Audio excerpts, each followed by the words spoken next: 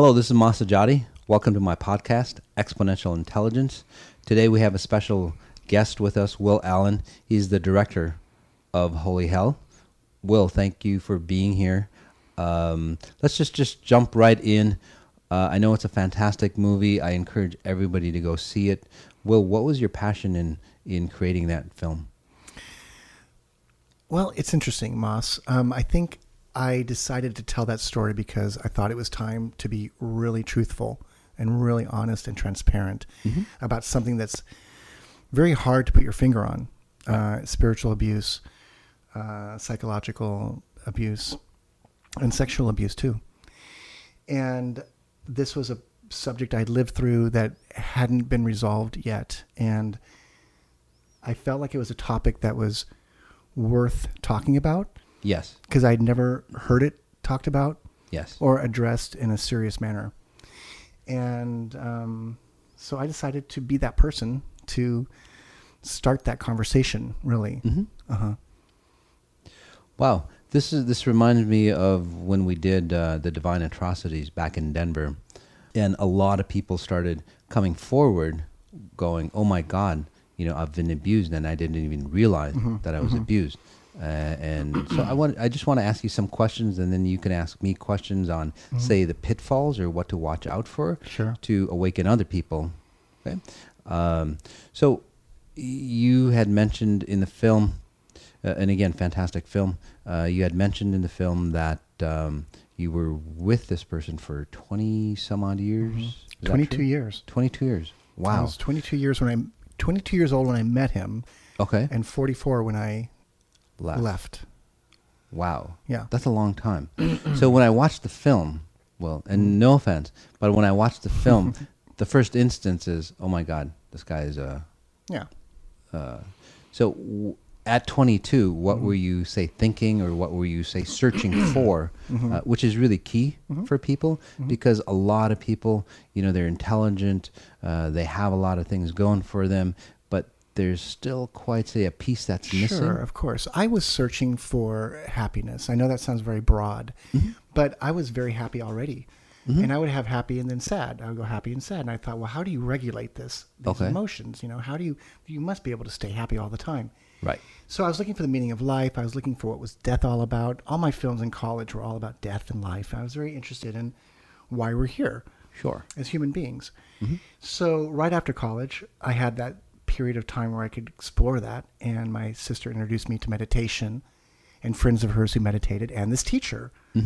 And my first instinct was, there was no judgment. It was more like, okay, all these people are different. And he is eccentric. Yes. And outside the box and from another country.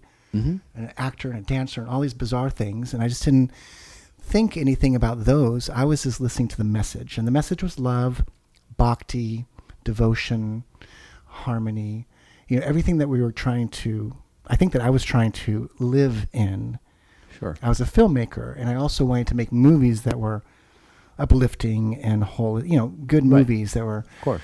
So I think I was trying to find the answers so I could make movies that were uplifting and help other people. Intelligent, yeah. Maybe. Okay. Absolutely. That's how they get you, by the way. So anyway. Well, I was perfect subject then. Yes. Very interesting. So at 22, again, 22 years, what kind of helped you start to, say, awaken? Or how did you get deeper into it? Because I know initially from all the people that I've talked to about, people who've been abused through gurus and ashrams and so on like that, there was a level of knowing that this wasn't right. That makes sense to you? Yeah, I didn't have that. Oh, really? No. Let's just put it differently. I didn't have that at the beginning. When I interviewed a lot of my subjects and my friends in the film, that was one of my favorite questions, like, what was your first thought, really? What was it? Right. The one in the back of your head, what was it saying? And a lot of them were like, who is this crazy guy? What a narcissist. This guy's a demonic. Yet they still stayed, right? Right. And so sometimes we dismiss our first instinct. Sometimes they come in. Sure. And you see people around you with having social proof, vetting the people you're listening to. Right. You just don't listen to your own instinct. Was that your question? Was your question like, what was I? What were you, say, thinking, or did you notice that there was something wrong with this individual? Yeah, that's a good question. I mean, it's really easy when you watch the film because you look at it from an objective point of view. Mm-hmm. And now I didn't even watch the film. I just saw the guy's face. I know. I get it. I knew this was a problem making the film. I had seen a movie called The Source Family, and it was about the Source family. And I remember I was just making my film when this came out, and I saw their guru, and I thought, I don't resonate with this guy. What were they thinking? I would never have been with this person. Right. I hate this movie. Because I'm like, and this is going to be the problem I have with my film because no one's going to understand. They're going to take one look at this guy and go, "What were you thinking?" So I know that's a problem. And that's, by the way, that's not my point. Okay. Because and I'm not trying to. Well, I don't think we saw. I just don't think we saw it. I just don't think we saw it back then. Is all I'm saying. But what I'm saying is that, what are the steps in how they hypnotize you, whether it's him or anybody else? Because a lot of intelligent level individuals get into that, and then they're too ashamed to go, well, it was so obvious, and then they don't want to admit it. They don't even want to admit the shame. Well, this is okay. I think I understand your question. It's multifold, because I don't think he was the only one hypnotizing us. No. Everyone in the group was. That's what I see. Yes. Yeah, everyone was. So in the first, we didn't get to spend that much time around him. He would come for special appearances and make an appearance, and he would show up there. So we really were spending time around each other. All these older people regurgitating his teachings. Okay. We're rephrasing and repurposing, and we're all teaching each other what we think was being said. Sure. So and that's groupthink. That's in a way that's social proof. Like you're going with the crowd. You're helping each other figure things out. Okay. But they are teaching what he's teaching. They aren't saying what he's saying. Sure. So I think he used us to spread his word to each other. I think this happens in communities, if that helps you. Okay. It's not just one person doing it. Right. I kind of look at it as scouting, actually. Is that like recruiting? Yeah. So what I see, and you're seeing, say, the surface level of spreading the teaching, but actually he's like behind the scenes, kind of looking at, say, all the people, and he has, say, special abilities, but not that great, but special abilities where he can scan people and go, oh, okay, he's the one that I can, say, control, or he's the one that's going to be easy for me to do whatever. Yes. So it was more of a learning process for him to weed out the people. And then if you didn't, say, follow through, they would, I think, would they kick you out of the group? Well, or you there get demonized. And, demonized, it was like leaving your path. It was like, falling off your path. It was very shameful. So, and even if the demonization didn't work for people, right, to bringing them back, they would exit the group. Yeah. From what I'm seeing. Yeah, that's right. Right. Okay. So. Yeah, and he did scout. He did, but you're not aware of it when you're being scouted. I mean, because he plays you perfectly for you, whether you're a female or a male, or whether you're whatever your stories are. Now, he was also our hypnotherapist, and he would get our whole life story. And know it backwards. So he'd work with each person differently. And he, of course, when you think about what you're talking about, he would only ask certain people that he knew he could get to do certain things. Right. He would play everybody perfectly. Okay. Yeah. So he was scouting. So did he ask you about, say, your life history? Because for me, I can just see it. No, he asked it. You don't have to tell me. Well, yeah, he wasn't clairvoyant. I mean, he tried. He wanted to be. He really wanted that gift. Sure. To the point where he'd lie and cheat and steal, and he would have he would have people tell them stories, and that's how he learned things. So and that's how he would hypnotize you to bring that trust. Well, I mean, he was our hypnotherapist. Okay, so he was at that time in the 80s, he was a somewhat licensed hypnotherapist. So he would see clients before we met him to help stop smoking or help stop those trendy things. When we met him, he would take us in regression hypnotherapy, where you go back to your childhood, you go back to a trauma, and you rework it. You work it out, I'm sorry. And that was the kind of hypnosis that he used with us. But it's all psychological, personal. He'd get down into the nitty-gritty with us. Right. I thought we were unwinding things and resolving things, psychologically. Yeah. I see it a little differently. Yeah. He was actually using you as seeing where all your weaknesses were, basically, to use it against you. Mm-hmm.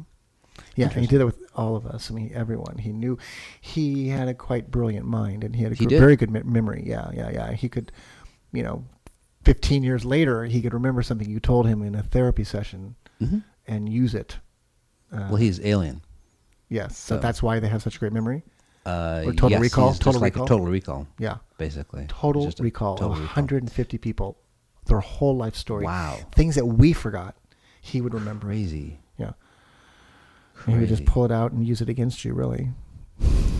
So, yes. So, well, classic hypnosis. So, Will, I know you've had a lot of interviews with the success of this film, but is there any, say, question or anything that you want to get out in the open that you didn't have a chance to? God, that's such a good question. Hold on. I know there are. When I started making my film, I had a list of 100 questions that people should ask me that they're not. Like, this is what you should be asking me. And this so is what 100 questions. Wow. Well, I mean, that was like before I started my film. A lot of those questions got answered while I made my film. See, I was exploring what happened, to answer your question earlier. I was trying to figure out what happened to me and my friends. And so I did make the film also not just for other people, but for myself to find out the truth. Yes. And we all had our own different stories, and none of us knew the other person's. But to answer your question, I think the hardest... Oh, God, this is going to sound so weird. No worries. Well, I think the hardest thing to try to explain to anyone who wasn't in the group is that we all loved this man really deeply. Really deeply. I know the alien, I know all that stuff. But whatever it was that worked for us, somehow we got like kind of God smacked. Like something struck a chord in us. Right. Besides him. Vulnerability. Yeah, and we were taught to give all of our devotion and love to him. And so somehow or other, somewhere in that period, I learned how to love. I know, I'm just telling you off the cuff. No, you're making faces. But no, I'm just analyzing. I never judged. I just never had like loved unconditionally like that. And right. so I was loving my brothers and sisters unconditionally, the most I could, and him. And I think that's the hardest thing to explain, that, the love was so deep with this person. It was not sexual. It was a mentor. It was spiritual. Okay. And it had opened up something that had not been opened up. I was Catholic. I was an altar boy. I had gone to college and, everything. And nowhere had I met anyone that ignited all of us so much. And so, that's kind of embarrassing, in hindsight, to look at it and say, oh, well, it was a love affair. Not a sexual love affair. Sure, not at all. A love affair. Yeah. Yeah. And it started off like that. It just started off like that, with great intentions, great honeymoon. Wow. So that's when I made my film. I really, one of the things I said to myself is I want to make sure people knew that this started as love. It started as love, which, eventually got betrayed. But that was something I felt was really important, to be fair. So, Will, let's talk about cults. You mean the 4 characteristics of a cult? Yes, there we go. Well, experts say there are 4 characteristics that need to be present to be able to call something a cult. Okay. You can't just point your finger and call everything a cult. Okay. All right. There's 4 things that have to be present, which are... 1, and the main one that's missing from a lot of groups is a leader, a charismatic leader that is the object of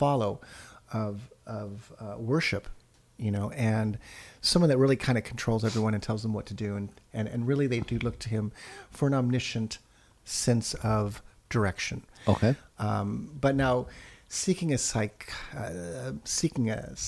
or anyone that has that kind of authority is one thing. They're not telling you how to live every moment of your life and direct everything and tell you what to do and not do. They're just helpers along the way. In this situation, a cult leader is someone who is demanding your obedience, who is the knower of all things and basically kind of disqualifies your own experiences. So you're not supposed to question. You're really not supposed to question. You're there to learn. If you had all the answers, why are you there? Right. You don't go to a guru full of answers. You go there looking for answers, right? So yeah, you're not supposed to know more than the guru, for sure. Yeah, that's a prerequisite. Which is actually opposite of me. Yeah. Because I always say, question everything, question what I say, because it makes me learn deeper, right? And then it helps me, say, teach at a deeper level of understanding for the people listening. Right, So- and you're not claiming to be a guru. You really don't no, want that role. not at all. So you're here to help and facilitate and try. And it's hard because people will actually easily project that towards you because Of course. you're in an authority position. Yes. But the best communication is just to let people know the difference, Right. really, because you have to have facilitators. We do need teachers on certain levels. We just don't need omniscient gurus who are going to control every move you take and, Right. and every move you make. Right? I mean, that's basically the difference. Yes. And you're also surrendering all your will to this person, all your power to this person. The second thing that happens in cults is you are discouraged from seeking outside points of view, Okay. other people's points of view, other teachers, other readings, other writings, scriptures.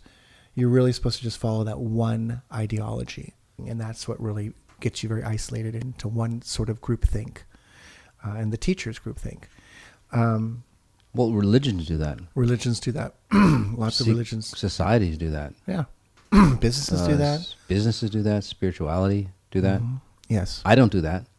Well, there you go. I actually tell them to read everything and then decide for yourself. But I show you, say, how to decipher what's true and what's not. Good. Yes, because we do need teachers. We do need guides, right? Yes. People helping us without someone claiming all that power for themselves, Right. which is what's great about you, because you, right off the bat, say this is not what you want. This is not your job. Your Right. job is not to be a guru. Your job is to help facilitate healing and other things. True. Which, these things get overlaid on top of each other because they look the same, but they might not be the same. And so it's good to know the differences.